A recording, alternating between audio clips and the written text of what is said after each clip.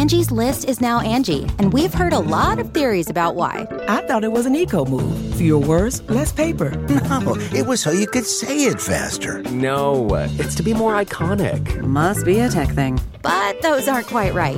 It's because now you can compare upfront prices, book a service instantly, and even get your project handled from start to finish. Sounds easy. It is, and it makes us so much more than just a list. Get started at Angie.com. That's ANGI, or download the app today.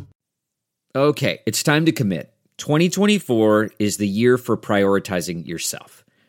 Begin your new smile journey with Byte, and you could start seeing results in just 2 to 3 weeks. Just order your at-home impression kit today for only $14.95 at Byte.com. Byte clear liners are doctor-directed and delivered to your door. Treatment costs thousands less than braces, plus they offer financing options, accept eligible insurance, and you could pay with your HSA, FSA. Get 80% off your impression kit when you use code WONDERY at Byte.com. That's BYTE.com. Start your confidence journey today with Byte. Delve into the shadows of the mind with Sleeping Dogs, a gripping murder mystery starring Academy Award winner Russell Crowe. Now available on digital. Crowe portrays an ex-homicide detective unraveling a brutal murder he can't recall. Uncovering secrets from his past, he learns a chilling truth. It's best to let sleeping dogs lie. Visit sleepingdogsmovie.com/Wondery to watch Sleeping Dogs, now on digital. That's sleepingdogsmovie.com/Wondery. Welcome to the Science of Success. Introducing your host, Matt Bodnar. Welcome to the Science of Success, the #1 evidence-based growth podcast on the internet, with more than 3 million downloads and listeners in over 100 countries. Today's episode is a bit different than a normal episode of the Science of Success. We share the incredible, real-life story of the epic quest to see how the world's most successful people launched their careers, including a wild journey of hacking The Price is Right, meeting Bill Gates and Lady Gaga, and an epic 5-year quest to study and learn from the world's top achievers. This is a topic I've dedicated my life to, and this fascinating discussion with our guest, Alex Banayan, shines some new light on one of the most important questions of our lives. What was the inflection point that set massively successful people's lives on a different trajectory? Do you need more time? Time for work? Time for thinking and reading? Time for the people in your life? Time to accomplish your goals? This was the #1 problem our listeners outlined, and we created a new video guide that you can get completely for free when you sign up and join our email list. It's called How You Can Create Time for the Things That Really Matter in Life. You can get it completely for free when you sign up and join the email list at successpodcast.com. You're also going to get exclusive content that's only available to our email subscribers.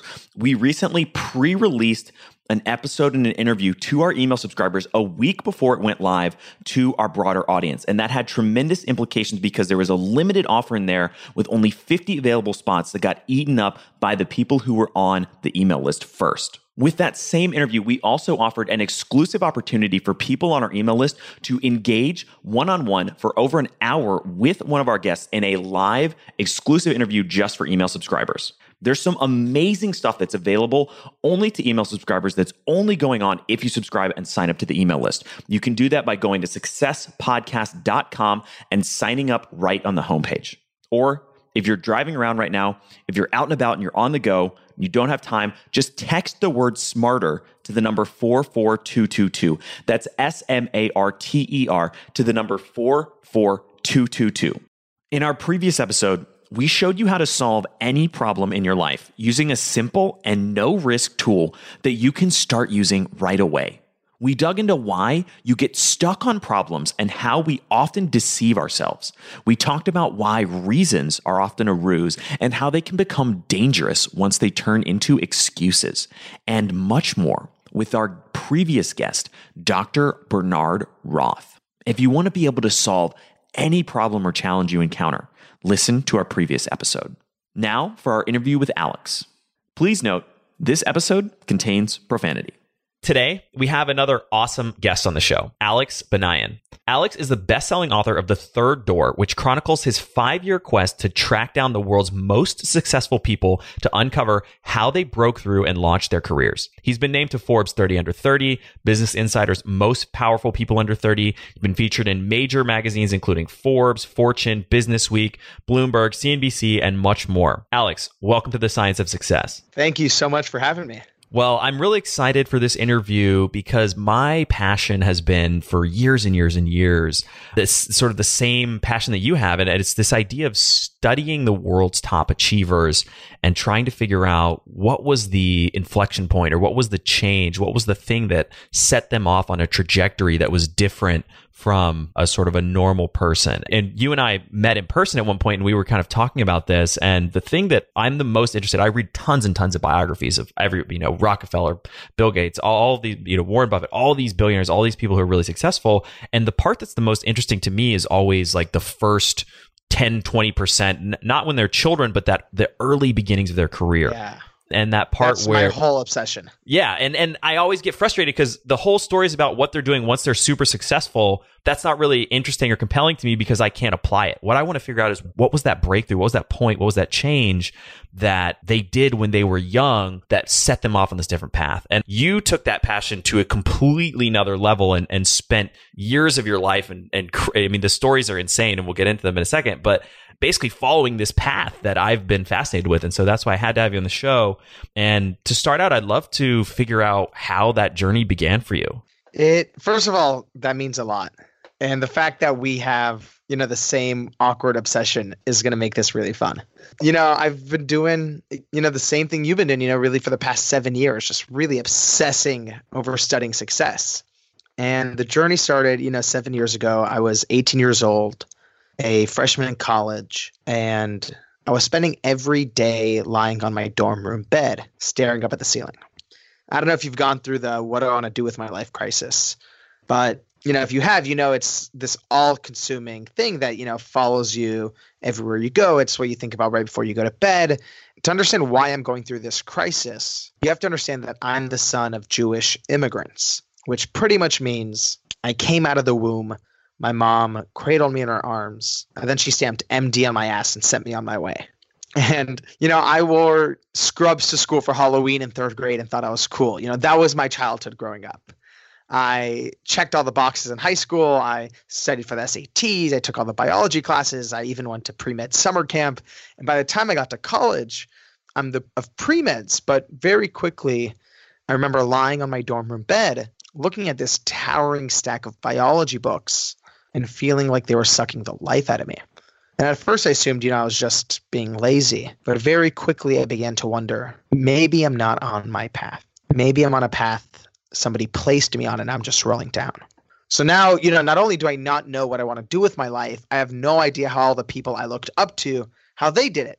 How did Bill Gates sell his first piece of software out of his dorm room when nobody knew his name?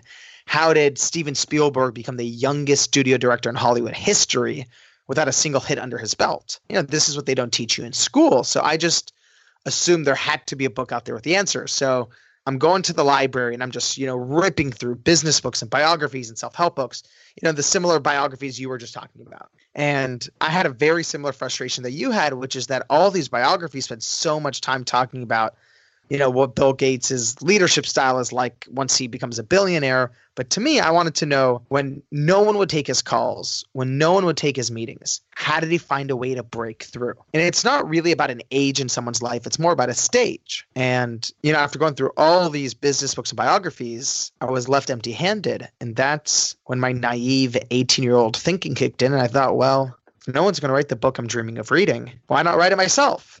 I thought it would be super simple. I would just call up Bill Gates, interview him, interview everybody else. I thought it would be done in a few months. That I assumed would be the easy part. The hard part, I figured, was getting the money to fund this journey. I was buried in student loan debt. I was, all out of bar mitzvah cash. So there had to be a way to make some quick money. So 2 nights before final exams, I'm in the library doing what everyone's doing in the library right before finals. I'm on Facebook. And, I'm on Facebook and I see someone offering free tickets to The Price is Right. And, you know, I'm going to college at USC, so it's not too far from where the show's being filmed. And my first thought is, what if I go on the show and win some money to fund this dream? You know, not my brightest moment. Plus, I had a problem. I had never seen a full episode of the show before. Plus, I had finals in 2 days. You know, I told myself it's a dumb idea to not think about it. But I don't know if you've ever had one of these moments where an idea just keeps clawing itself back into your mind. You know, no matter how dumb it is and you tell yourself to stop thinking about it, this one idea just keeps clawing itself back and back into your mind. And to prove to myself it was a bad idea so I could get back to studying, I remember opening my spiral notebook. I'm sitting at this small round wooden table in the corner of the library. And I open up my spiral notebook and I write best and worst case scenarios. You know, I just start writing out the worst case scenarios, you know. Fail finals, get kicked out of pre-med, lose financial aid, mom stops talking to me, you know, mom kills me. You know, there's like 20 cons. And the only pro was maybe win enough money to fund this dream. And it felt as if somebody had tied a rope around my gut and was slowly pulling in a direction. So that night I decided to do the logical thing and pull an all-nighter to study. But I didn't study for finals. I studied how to hack The Price is Right. And I went on the show the next day and executed this ridiculous strategy and ended up winning the whole showcase showdown, winning a sailboat, selling the sailboat, and that's how I funded the book. And the story of you hacking the show is hilarious. I mean, it was something about, I forget the exact details, but when you rolled up, you were wearing a ridiculous outfit and costume, right? Yeah, you know, I got there and during my all-nighter of research, you know, I'm on the 23rd O of Google by 4 a.m. And I find out that The Price is Right isn't exactly what it seems. You know, although it looks completely random, like, Alex, come on down, as if they pulled your name out of a hat. What I learned is there's a system to it. And like all things in life, although it looks like random luck, there's actually a system. And what I learned is there's a producer who interviews every single person in the audience right before the show begins. And then on top of that, there's an undercover producer planted in the audience who then confirms or denies the original producer selection. So there was, you know, I'm sure you've done very similar things where it looks like this completely random series of events, but if you do your research, if you actually do the homework, you realize there's a system and you can learn how it works. And I want to hear a little bit more about this story because I think it not only is it a crazy story, but it gives a really good context to the broader journey that you went on. Tell me, I mean, from somebody who had never even seen a complete episode of The Price is Right, how did you then go on to, as you put it, hack it and end up winning? Well, when I got to the CBS studios where the show's filmed, the second I got there, I knew I had no idea who the undercover producer is. So I'm just assuming everyone is. So I'm, you know, dancing with old ladies. I'm flirting with custodians. I'm breakdancing and I don't know how to breakdance.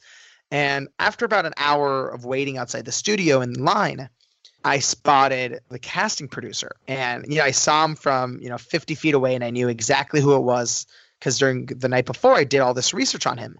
I knew his name was Stan. I knew where he grew up. I knew where he went to school and I knew he had a clipboard, but it's never in his hands. His assistant who sits 10 feet away from him holds it. And if Stan likes you, he'll talk to you a bit more. And if he really likes you, he'll turn around and wink and his assistant will put your name on the clipboard. So if The Price is Right is a nightclub, Stan is the bouncer. And if you're not on his list, you're out. And before I knew it, he's standing right in front of me. And he's like, what's your name? Where are you from? What do you do? And I'm like, hey, I'm Alex. I'm 18 years old. I'm a freshman in college. I'm studying pre-med. And he goes, oh, pre-med. You must spend a lot of time studying. How do you have time to watch The Price is Right? And I'm like, oh, is that where I am? The joke just dies. No laughter. And I can see his eyes are darting like he's about to move on to the next person. So I had read in one of these, self-help books that I read during my life crisis, it said that personal, contact, personal touch accelerates a relationship. So I had an idea. I had to touch Stan. But, I'm standing like 20 feet away from him behind this railing. So I'm like, Stan, come over here. I want to make a handshake with you. And he's like, no, it's okay. It's okay. I'm like, come on. So very reluctantly he comes over and I teach him how to pound it and blow it up. And he's laughing. And, he wishes me good luck and starts to walk away. He doesn't turn around to his assistant. She doesn't write anything on the clipboard. And just like that, it's over. And I can remember really vividly the feeling like my whole dream was sort of walking right away from me, almost like sand slipping through my fingers. And the worst part is I knew I didn't even have a chance to really prove myself. So I don't know what got into me, but I felt this rumbling in the pit of my stomach, and I started yelling at the top of my lungs, "Stan!"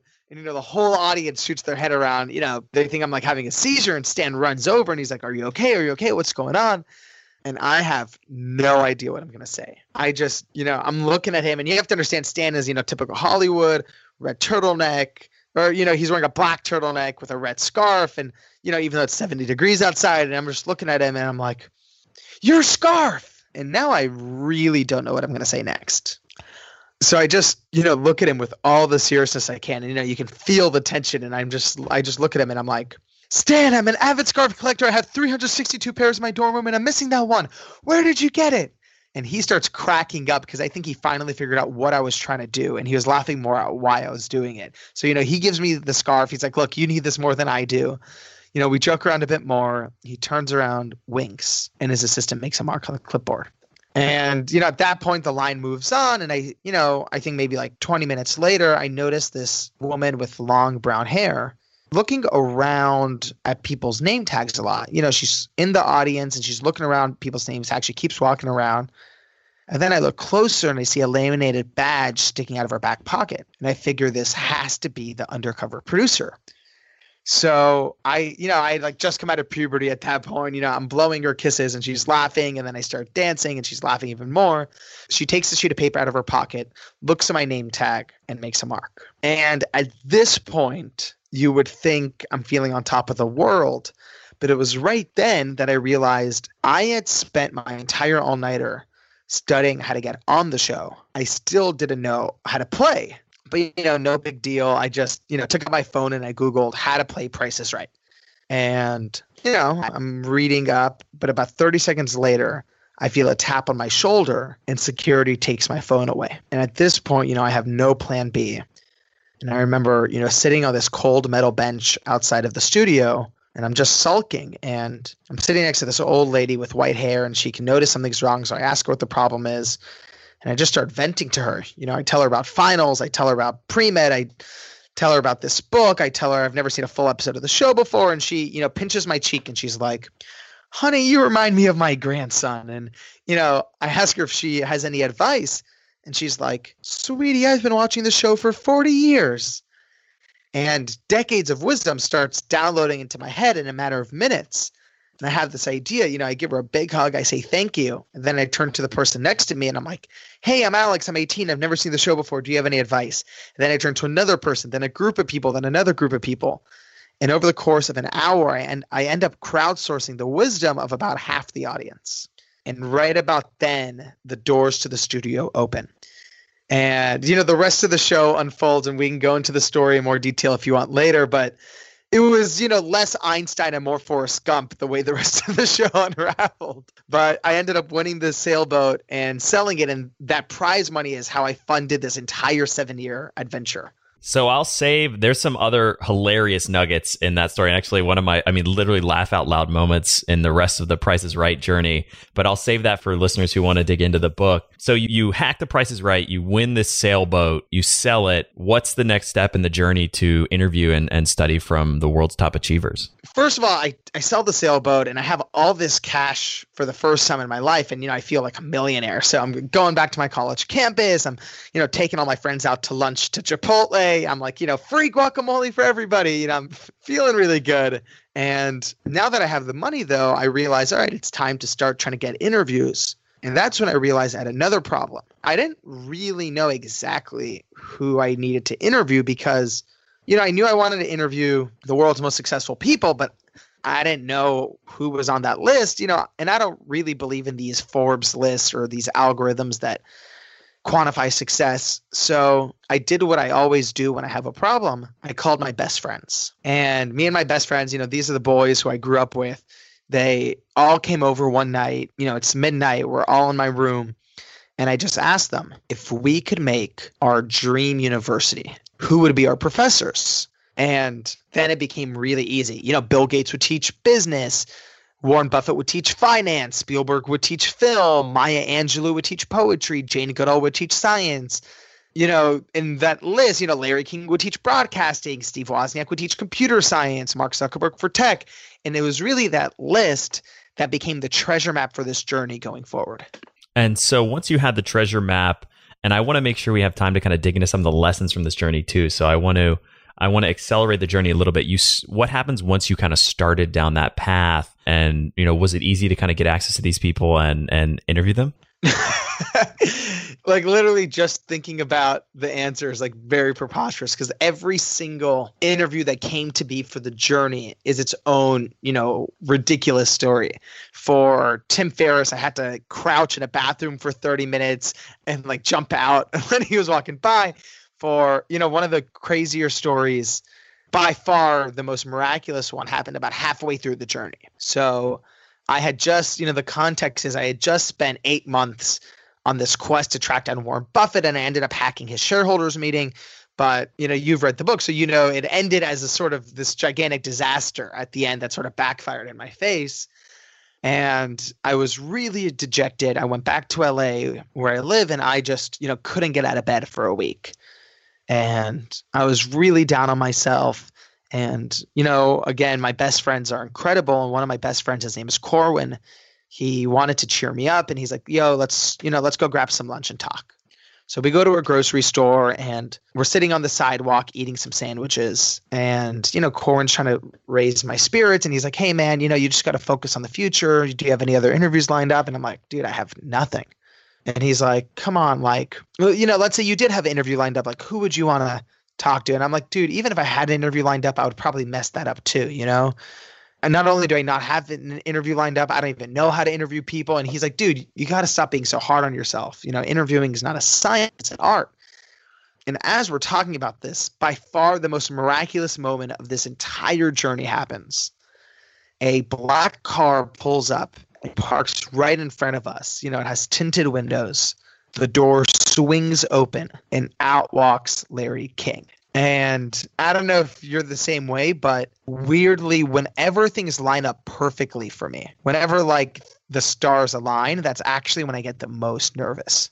That's when I'm paralyzed by anxiety. And I look at Larry King and I just freeze, and he walks right past me into the store's, sliding glass windows, and I don't say a word. My friend Corwin is like, dude, what the fuck? Why did you say anything? And I call the sensation the flinch, when I become so nervous that I don't do anything. The thing about the flinch is it's very good at disguising itself as logic. And I, start giving these logical excuses to Corwin, like, oh, I don't want to be that guy. It's better to, find an introduction. I'm just giving all these excuses. And Corwin's like, dude, at least you can just go say hi. And then, the excuses kept coming. I'm like, I don't know. He's in the grocery store. There's no way I'll be able to find him at this point. And Corwin's like, dude, he's 80 years old. How far could he get? So very reluctantly, I stand up and I, walk into this grocery store to look for Larry King. And, I'm looking at the bakery section, no Larry. I walk over to the produce section, fruits, there's vegetables, there's no Larry. And right then I remembered that he had parked in the loading zone, which means he must be leaving any minute now. So this, boost of adrenaline kicks in, and I just start running through this grocery store. I'm running down every aisle. No Larry, no Larry, no Larry, no Larry, no Larry. I cut a corner. I'm now sprinting down the frozen food section, and, I'm dodging cans of tuna, no Larry. And I figure, he has to be at the checkout counter. So I run over to the checkout counter. No Larry, no Larry, no Larry, no Larry. And at this point, I want to kick myself because he had been right in front of me and I hadn't said a thing. And, I walk out of this grocery store. I'm walking through this parking lot. I'm staring down at my feet and I look up, and 20 feet in front of me is Larry King, suspenders and all. And, similar to that moment with Stan, all this pent up energy and baggage inside of me combusted, and out of my mouth uncontrollably, I just, yelled, Mr. King. And the echo reverberated through the parking lot way louder than I expected. And the poor guy, Larry King has had quadruple bypass surgery. I'll never forget, he, pretty much jumps in the air and slowly turns his head around, every wrinkle on his face sprung back as if he's looking at the Grim Reaper. And at this point, I have no idea what to do. So I just start running after him and I'm like, Mr. King, my name's Alex. 19 years old. I've always wanted to say hi. And he's like, okay, hi. And he just starts, speeding off towards his car. And, I'm too late in the game to pull back now. So I'm awkwardly following him to his car.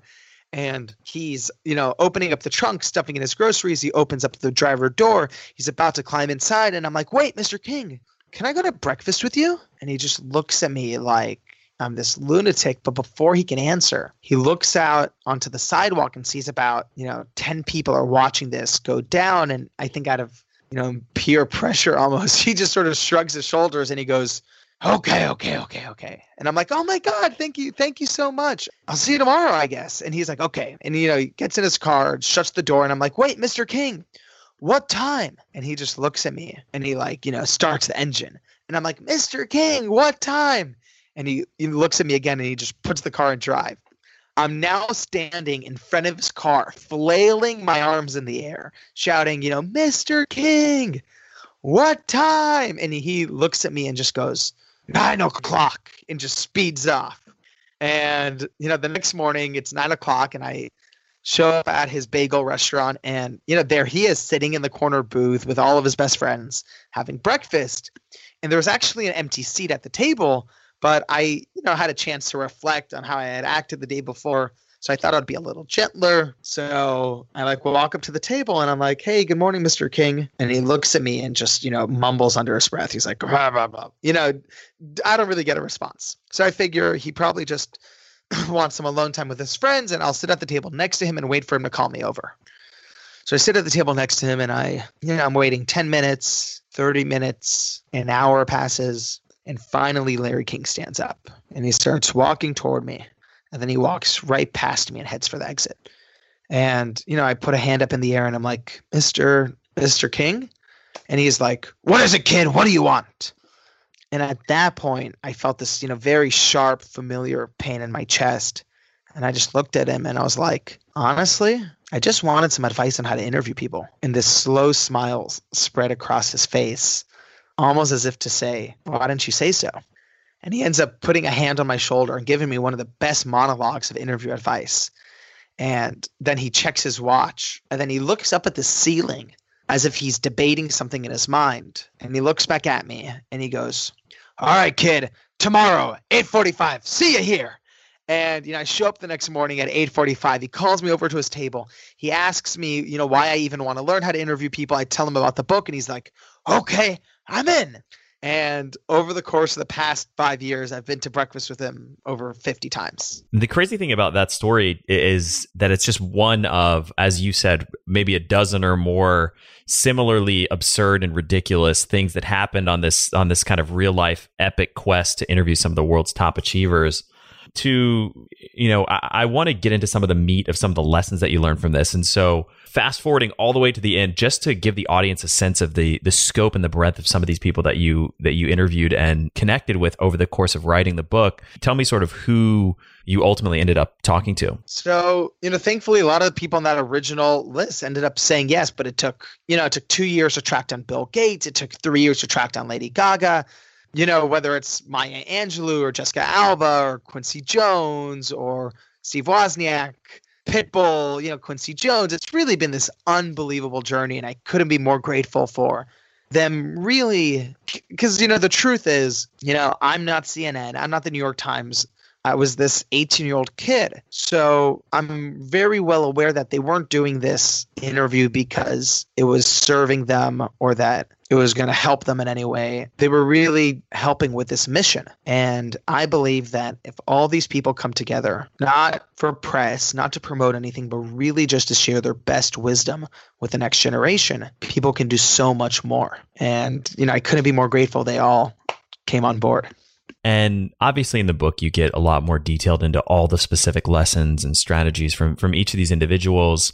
I want to come back to the meta question that we began the conversation with, which is this notion that once you interviewed all these incredible achievers across a huge spectrum, what were some of let's just start with the main question that I have.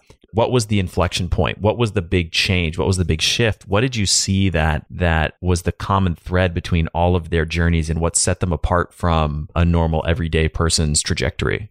So when I had started this journey, there was no part of me that wanted to find that, one key to success. We've seen those TED Talks, we've seen those business books, and normally I just roll my eyes. But what ended up happening after, these 7 years of interviews and, thousands and thousands of hours of research and going through hundreds of biographies is they started realizing, I don't know, if you're a music fan, but there was almost this common melody to every single interview I did. And, the analogy that came to me, because I was 21 at the time, is that every single one of these people treats life and business and success the exact same way. They treat it the exact same way. And it's sort of like getting into a nightclub. There's always 3 ways in. There's the first door, the main entrance, where the line curves around the block, where 99% of people wait in line hoping to get in. That's the first door. And then there's the second door, the VIP entrance, where the billionaires and celebrities go through. And school and society have this way of making us feel like those are the only 2 ways in. You either wait your turn or you're born into it. But what I've learned is that there's always the third door. It's the entrance where you have to jump out of line, run down the alley, bang on the door 100 times, crack open the window, go through the kitchen. There's always a way in. And it doesn't matter if that's how Bill Gates sold his first piece of software or how Lady Gaga got her first record deal. They all took the third door. And that was one of the most interesting takeaways that I had from the book was this notion that there's a different path that may not be what most people's perception of success is. And as you said, most people think about it's either, I like that analogy, waiting your turn or being born with it. There's another path, there's another journey. And the funny thing about the book is that you essentially take that third door to achieving all the interviews that you had with all of these individuals. Yeah, by accident.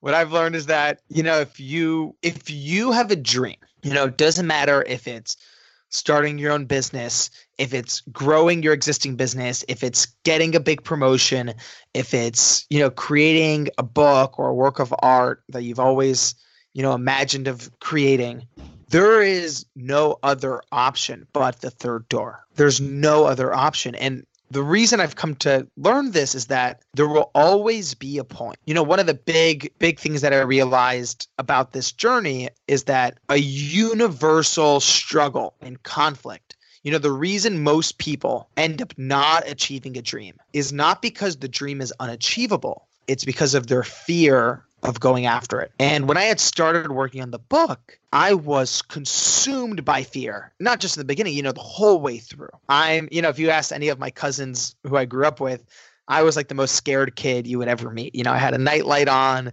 I was terrified of roller coasters. I was not a brave kid. And I remember when I was starting out doing this research, one of my obsessions was trying to figure out how all of these people became so fearless. Because I just assumed, Bill Gates and Elon Musk, they had to be fearless, or else how could they have done what they did? And what I learned during my research and when I would end up interviewing them is I started realizing every single one of these people was not only not fearless, they were completely terrified the whole way through. And that was the exact opposite of what I assumed. And what I learned is that while it wasn't fearlessness they achieved, instead it was courage. And while the words sound similar, the difference is critical. Fearlessness is jumping off of a cliff and not thinking about it. That's idiotic. Courage, on the other hand, is acknowledging your fears, analyzing the consequences, and then deciding that you care so much about it, you're still going to take one thoughtful step forward anyway. I think that's a great way to put it. And even that phrasing that you just used, take one step forward. One of the other takeaways that I had from reading the book that I thought was fascinating was this idea that all of these successful people, there wasn't a single moment or tipping point that changed the entire trajectory of their lives, but it was rather one step at a time. Right. It's such an alluring idea though. Like as someone who, is obsessed over success, I'm sure you have too. there's this allure of like, it's almost like the holy grail, the tipping point. It's this like very magical concept. Exactly. And we actually recently had an interview with a gentleman named Bo Lotto, and he talked about this from a creative standpoint, the idea that creativity is sort of one step at a time into a place from knowing to not knowing, into a place of doubt and uncertainty, and that creative leaps that from the outside look impossible or unachievable, to the person making that creative leap, it's just the next step in the journey that they've been traversing. And it seems like your 100%. Your research uncovered essentially the same conclusion about the success of Bill Gates and Lady Gaga and Steven Spielberg and all these incredible people that you came across in your journey. Yeah, what I've learned is that when you're looking in hindsight, only then can you see a tipping point. If you're looking back on Bill Gates' career from a 50-year vantage point, you're zooming out and you can see all 50 years. Yeah, you can say, all right, the IBM deal he made in Boca Raton was critical to the eventual success of Microsoft. Now, when you're Bill and you're 20 years old and you're going into that meeting with IBM and they're telling you to go fuck off, it sure doesn't feel like a tipping point. And then when you get the deal and it's about to fall apart because you can't finish it on time, and your employee wants to quit and your server crashes, it sure doesn't feel like a tipping point. So what I've learned is that when you're in the trenches, when you're an entrepreneur, when you're building a dream, there is no tipping point. It's all just little steps. Okay, picture this. It's Friday afternoon when a thought hits you. I can spend another weekend doing the same old whatever, or I can hop into my all-new Hyundai Santa Fe and hit the road. With available H-Track all-wheel drive and 3-row seating, my whole family can head deep into the wild. Conquer the weekend in the all-new Hyundai Santa Fe. Visit HyundaiUSA.com or call 562-314-4603 for more details. Hyundai, there's joy in every journey. CarMax is putting peace of mind back in car shopping by putting you in the driver's seat to find a ride that's right for you. Because at CarMax, we believe you shouldn't just settle for a car. You should love your car. That's why every car we sell is CarMax certified quality, so you can be sure with upfront pricing that's the same for every customer. So don't settle. Find love at first drive and start shopping now at CarMax.com. CarMax, the way car buying should be. Okay, picture this. It's Friday afternoon when a thought hits you. I can spend another weekend doing the same old whatever, or I can hop into my all-new Hyundai Santa Fe and hit the road. With available H-Track all-wheel drive and 3-row seating, my whole family can head deep into the wild. Conquer the weekend in the all-new Hyundai Santa Fe. Visit HyundaiUSA.com or call 562-314-4603 for more details. Hyundai, there's joy in every journey. Hiring the right person takes time that you often don't have. But you shouldn't let a time crunch get in the way of finding the right candidates for your business. That's why LinkedIn is the best place to post your job. In fact, I was on LinkedIn Jobs this morning looking for candidates to fill a key role in one of my businesses. LinkedIn Jobs screens candidates with hard and soft skills you're looking for so that you can hire the right person quickly. You can look for things like collaboration, creativity, and adaptability, looking beyond just work skills and resumes to connect you with the candidates who are a perfect match for your business. That's how LinkedIn makes sure that your job post gets in front of the people you actually want to hire, because they have a much better ability to get a deep insight into exactly who is the right candidate for you and your business. Find the right person meant for your business today with LinkedIn Jobs.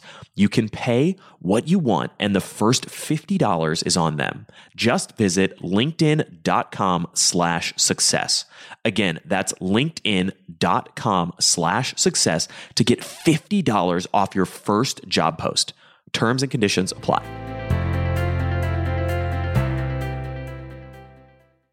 There's another idea that came out of the book that I thought was really fascinating, and it was the notion of building a pipeline. And without going super in detail, I'd love to talk about, or maybe just touch on briefly, how you met Elliot and how he sort of shaped that journey and taught you that lesson as well. Well, the book on the outside is really this book about, tracking down the world's most successful people and uncovering how they launch their careers. But there's also all these, layers of themes. And one of the biggest themes is, how critical mentorship is to achieving a dream. And by far the biggest mentor I met happened about a year into this journey. This is the mentor that changed the course of this book. And it's a year in. I've been working on the book nonstop. I'm still in college. And finally, after a year, I was, to me, Bill Gates was my holy grail interview. That was the mountaintop. And about a year in, I get a call from Bill Gates' chief of staff. It took me a whole year to make this happen. But I finally am on the phone with Bill Gates' right-hand guy. And, I'm standing in a CVS parking lot eating like an ice cream cone. I'm 19. And he's like, so you want to interview Bill, huh? And I'm like, yeah, it's my biggest dream. And, I'm telling you all of the book. And he's like, look, I love what you're doing. I love that you're doing this to help with, help your generation. And I feel like I'm 95% there. And he's like, but the thing is, you're only about 5% there. And, I'm like crashing down to the ground. And he goes on to explain to me that, look, even when Malcolm Gladwell wanted to interview Bill Gates for Outliers, it wasn't an obvious yes. And, Bill Gates' chief of staff is telling me I need to go build more momentum and I need to go get a publishing deal with either Penguin or Random House and to call him back when that's done. And I remember just standing in the parking lot after he hung up and just, two words were echoing in my head, 5%. And I remember going back to my room with, my head in my hands, wanting to pull out my hair because if I'm on the phone with Bill Gates' chief of staff and I'm only 5% there, then I must be at, negative 50% with people like Bill Clinton or Richard Branson. And I end up having this thought like sort of flash through my mind, this random almost like itch in my head. And I remember someone once told me about Richard Branson and Bill Clinton speaking on a cruise ship once. So almost to procrastinate, I take out my laptop and I Google, Richard Branson cruise ship. And this article pops up, it's on fastcompany.com.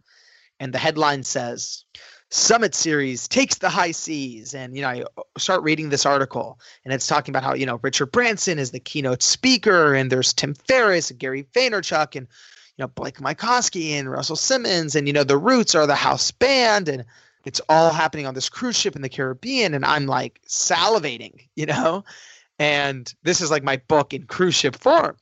And I'm reading and I'm reading and I'm reading. And finally at the end of the article, it says, Summit Series was founded by serial entrepreneur Elliot Bisnow, 26 years old. And I was like, what the fuck? My cousin's 26 years old. I didn't think, you could do that at this age. And I end up Googling Elliot Bisnow and I go down another Google rabbit hole where hours start passing by without me noticing. I'm just reading everything I can. I'm skipping meals without noticing. And, reading about Elliot online was sort of like reading about the guy from Catch Me If You Can, where there's a lot of stuff about him on the internet, but nothing that actually said who he was and what he did. But, by the end of that night, I remember feeling this very overwhelming sensation of, on the one hand, I can't wrap my hands around this guy. But on the other hand, I felt like if there was anyone on earth who could teach me how to build momentum and who could teach me what I have to do to get to Bill Gates, it had to be this guy, Elliot Bisnow. And I remember, closing my eyes, and when I opened them, I took out my journal and I opened to a fresh page and I wrote Dream Mentors across the top and I underlined it. And on the first line, I wrote Elliot Bisnow. And a couple weeks later, I'm in the library studying for an accounting exam. It was finals again. It was time for an accounting final. And I couldn't get this Elliot guy out of my head and I needed to focus on studying. So I was like, all right, I'll just spend 10 minutes writing Elliot a cold email and then I'll go back to studying. And I had interviewed Tim Ferriss a bit earlier. So Tim Ferriss gave me his cold email template. So I used this, secret Tim Ferriss cold email template and I email Elliot Bisnow. But of course, it takes me 3 hours to really perfect this email and edit it down. And I end up sending it off to Elliot. I can't even find his email address online. So I end up having to guess what it is. And an hour later, I get a reply. Great email. What are you doing on Thursday? And I look at my calendar and on Thursday it says accounting final exam. So I reply back to Elliot the only thing I can. I go, I'm completely free. What do you have in mind? And he goes, great. I'll meet you at 8 a.m. on Thursday in Long Beach at the Westin Hotel. And he's like, read this book before we meet. And I'm thinking, all right, my final isn't until 12 in the afternoon. The meeting's at 8 a.m. It's probably going to go 15 minutes. I'll still make it back in time for finals. I read the whole book Elliot told me to read, and I show up for this meeting at 8 a.m., but our 15-minute meeting turns into 4 hours. I end up missing my final, but I end up spending that entire summer traveling with Elliot around the world. And he not only became my mentor, he's still my best friend to this day. And there were so many interesting lessons from your relationship with Elliot. I mean, there's so many takeaways that I want to pull out of this. And one of the lessons that you had from Elliot and one of the ideas that he shared was this notion that adventures only happen to the adventurous. And I want to talk about that. But before we dig into that, let's come back to this idea of pipelines, because that was one of the biggest takeaways that I took away from the book. And I think that Elliot taught you as well. Right. I learned this the hard way because, I had mentioned briefly earlier, I went on this 8-month quest to track down Warren Buffett, where the only thing I did for 8 months was trying to get an interview with Warren Buffett. And Elliot was just, yelling at me. He's like, you idiot, you have to build this pipeline. And what Elliot was trying to explain to me is that you're naturally going to get what he calls, bullshit no's. Where, you ask someone, let's say for an interview, and they're like, oh, I would love to, I'm just really busy right now. Thank you so much. That's a bullshit no. That's not the real it's not just that they're busy. Everyone's busy, but if Oprah calls and says, I want to interview tomorrow, all of a sudden you become free. So Elliot's like, they're called bullshit no's. And Elliot's like, look, I get 1,000 of them a week. He said the key to dealing with bullshit no's is you'll never be able to logically argue a bullshit no because you don't actually know the real reason. You need to do, a couple things. He gave me like 3 things. The first one is like, you have to build a pipeline. If you have 30 people that you're working on, if you get a bullshit no from one, you still have 29 more to work on. And it frees you up from being desperate because desperation clogs intuition. So that's the first one, building a pipeline. The second one, he said, you have to think bigger. If you're offering someone, the reason they're probably saying no is because what you're offering them isn't big enough. It's not exciting enough. It's not commanding attention. And the third thing is like, you're not thinking, he's like, you have to think different, where you're asking for, these down the middle requests. Can I sit down in your office for 60 minutes? So these very down the middle things. But he's like, look, if you, with Warren Buffett, I ended up asking my questions to him during his shareholders meeting. With Larry King, I ended up, having breakfast with him. With Steve Wozniak, we had lunch outside Apple headquarters. So he's like, you need to start thinking more differently. So those are the things that Elliot did that started changing me from just being hounded with no's to starting to slowly get some more yeses. And I think a pipeline is something that a lot of people don't think about when they envision marching towards their goals. And it's something that's been really helpful for our show as well, is having people, not every guest says yes to us. And there's lots and lots of no's that we've gotten, but it's not about the people who say no. It's about the people who say yes. Right. 100%. The other fascinating lesson that was, I think, one of Elliot's catchphrases was adventures only happen to the adventurous. Tell me a little bit about that. He has a lot of good catchphrases. He does. And they're littered throughout the book. And I mean, I know it involves at some point or another last minute flights around the world and all kinds of crazy stuff that you go a lot more detail into in the book. But I just thought that was a great phrase. I think, it's not only a phrase, it's a way of life where, Elliot's phrase of adventures only happen to the adventurous is, it's not just literally about, jumping on airplanes and stuff like that. It's really about just saying yes when you're scared, when things don't make sense. When an opportunity is in front of you, you have to jump. Every so often you'll be lucky enough if the stars align 80%. And I think what Elliot is really trying to say is that everyone tries to over-optimize and wait for things to be perfect until they're 100% lined up. And, really what his life motto is, it's never going to 100% line up. If it's 80% there, it's up to you to jump and close that gap. And that's what adventures only happen to the adventurous means. If someone says, hey, it was great meeting you, let me know the next time you're in LA, saying I'll be there next week. And even if you don't have money, you're selling your laptop so you can buy a Greyhound bus ticket to go across the country. Like, that's adventures only happen to the adventurous. And that ethos underscores the whole narrative throughout the book, including, one of the last themes I'd love to touch on is this combination of the power of boldness and not being afraid to ask for something, and this notion of the mindset of possibility. Tell me about those. One of the best, talking about like great quotable catchphrases, one of them came from the founder of TED. And he said something that I'll never forget. He looked me in the eyes and he's like, I live my life by 2 mantras. Number 1, if you don't ask, you don't get. Number 2, most things don't work out. And I think that's like the perfect balance of life mantras. Number 1, if you don't ask, you don't get. And number 2, most things don't work out. So I love that. And really, like you said, all of these, if you look at any one of these individual stories in the book, if you look at how Spielberg launched his career, if you look at, it doesn't matter who you're looking at, there might be different stories and different lessons. The Bill Gates chapter is Bill Gates' negotiating secrets. But when you pull back, when you get to the end of this journey and you can sort of look at it in hindsight, I started realizing that the soul of this book goes much deeper, and it's really about possibility.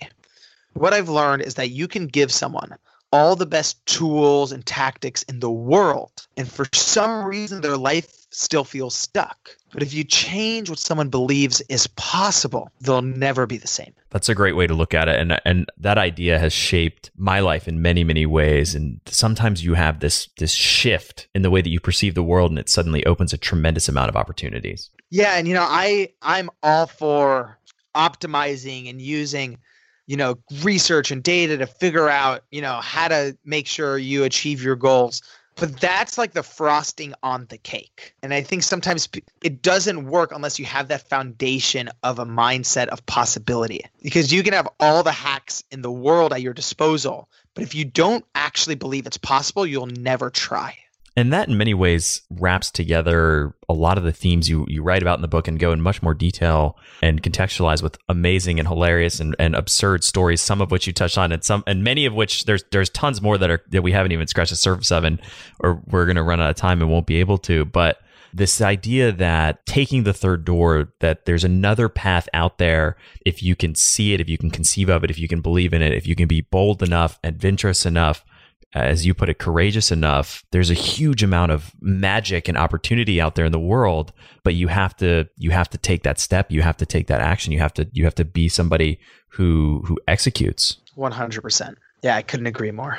So for listeners who want to execute, who want to take action, who want to concretely implement some of these ideas and themes into their lives, what would be one piece of homework that you would give them as an action item to take action and implement some of these themes that we've talked about today? So, it sort of depends on what stage you are in your journey. I have, different action items that I always recommend people if they're in the middle of their grind and trudging through the mud. A lot of people who I've been meeting on the book tour are people who, some people are just starting out with their career. Some people are late in their careers in their 50s and 60s, and they're trying to find their next big jump. Let's say you're in that latter group where you're looking for that passion. You're looking for your path, something that makes you jump out of bed every day. Here's something very concrete that you can start doing today that will change your life forever. And it sounds super simple, but the results are unbelievable. It sounds so simple that it's almost hard to believe that it'll even make a difference, but it is shocking. And it's called the 30-day challenge. And this is how it works. If you want to do this, go today to go to like a pharmacy and buy a $1, spiral notebook, a really just simple spiral notebook, and write 30-day challenge on the front. And it's really important that this is a fresh spiral notebook. It doesn't have any other writing in it. So you write 30-day challenge on the front, and every day for the next 30 days, you have to journal about the same 3 questions. And it's super important that these are 30 consecutive days. You're not doing 30 days spread out over a few months, over a year. You're doing 30 days in a row, and you have to choose one time of the day, whether it's morning or night, where you will consistently do this. And these are the 3 questions you have to journal about. Number 1, what excited me today? What excited me today? What filled me with enthusiasm? What excited me today? That's the first one. The second one is what drained me of energy today? What drained me of energy today? And the third one is what did I learn about myself today? If you journal on these three things, the first few days will be sort of fun, but by day 10, 12, you're going to start really hating this exercise. It's going to start feeling really boring and really repetitive, and you're not going to think it's going anywhere, and you're going to want to stop. By day 20, it's going to start getting a little interesting again. By day 28, 29, and 30 is when the magic happens, because then you can start seeing the pattern over 30 days. And I highly, highly recommend anyone who's looking for their path, looking to find their enthusiasm, looking to find their passion, looking for the next step to feel more alive, to go after their life's work. The 30-day challenge helps more than I can say. That was great. Extremely practical and applicable. And for listeners who want to find out more about you, who want to find the third door, where can they find you and the book online? So the book is, everywhere you like to buy books. So whether it's Amazon or Barnes & Noble, Kindle, audio books, I recorded the audiobook myself. So it was a ton of fun. So it's on Audible and iTunes. And if you end up getting the book because you heard it on the podcast, definitely say hi to me on social so I can say thank you. My handle is at Alex Banayan. So AlexBanayan. And I would love to say hi. Well, Alex, thank you so much for coming on the show, for sharing your story, some of your stories, and all of this wisdom. I can say I've read the book and it was a fascinating journey, incredible stories. You'll laugh, you'll cry. But it reminded me of when I read it the first time that I read the 4-Hour Workweek. And it had that kind of energy, that vibe that more than anything opens a space of possibility and makes you think about all the exciting, cool, and fun and unknown things that are out there. Thank you so much, man. That means more than I could say. Thank you so much for listening to The Science of Success. We created this show to help you, our listeners, master evidence-based growth. I love hearing from listeners. If you want to reach out, share your story, or just say hi, shoot me an email. My email is matt@successpodcast.com. That's matt@successpodcast.com. I'd love to hear from you, and I read and respond to every single listener email. I'm going to give you 3 reasons why you should sign up for our email list today by going to successpodcast.com, signing up right on the homepage. There's some incredible stuff that's only available to those on the email list, so be sure to sign up, including an exclusive curated weekly email from us called Mindset Monday, which is short, simple, filled with articles, stories, things that we found interesting and fascinating in the world of evidence-based growth in the last week. Next, you're getting an exclusive chance to shape the show, including voting on guests, submitting your own personal questions that we'll ask guests on air, and much more. Lastly, you're going to get a free guide we created based on listener demand, our most popular guide, which is called How to Organize and Remember Everything. You can get it completely for free, along with another surprise bonus guide by signing up and joining the email list today. Again, you can do that at successpodcast.com, sign up right at the homepage, or if you're on the go, just text the word SMARTER, SMARTER, to the number 44222. Remember, the greatest compliment you can give us is a referral to a friend, either live or online. If you enjoyed this episode, please leave us an awesome review and subscribe on iTunes, because that helps boost the algorithm, that helps us move up the iTunes rankings and helps more people discover the science of success. Don't forget, if you want to get all the incredible information we talk about in the show, links, transcripts, everything we discuss, and much more, be sure to check out our show notes. You can get those at successpodcast.com. Just hit the show notes button right at the top. Thanks again, and we'll see you on the next episode of The Science of Success.